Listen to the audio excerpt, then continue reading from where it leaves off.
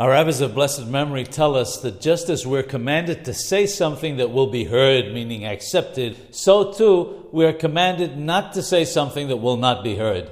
It says in Hasdei Aboth that therefore if one has words of reproach or rebuke that people will hear but will not accept under any circumstances, one should not say, I'll say them even though they won't listen now, because when they become old it might make a difference.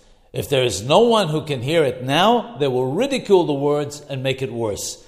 The Pele Yoel states that sometimes being silent is the wrong course of action. It says in the Zohar that just like a person is punished for evil speech, so too he's punished for good speech that he could have said but did not do so. Examples would be reproaching someone for sinning or encouraging someone to do a good deed, a maswa. As such, a person must always consider carefully whether it's appropriate to speak or not. As Shlomo HaMelech, King Solomon said, "Eith lahashoth wa eith ledaber," a time to be silent and a time to speak.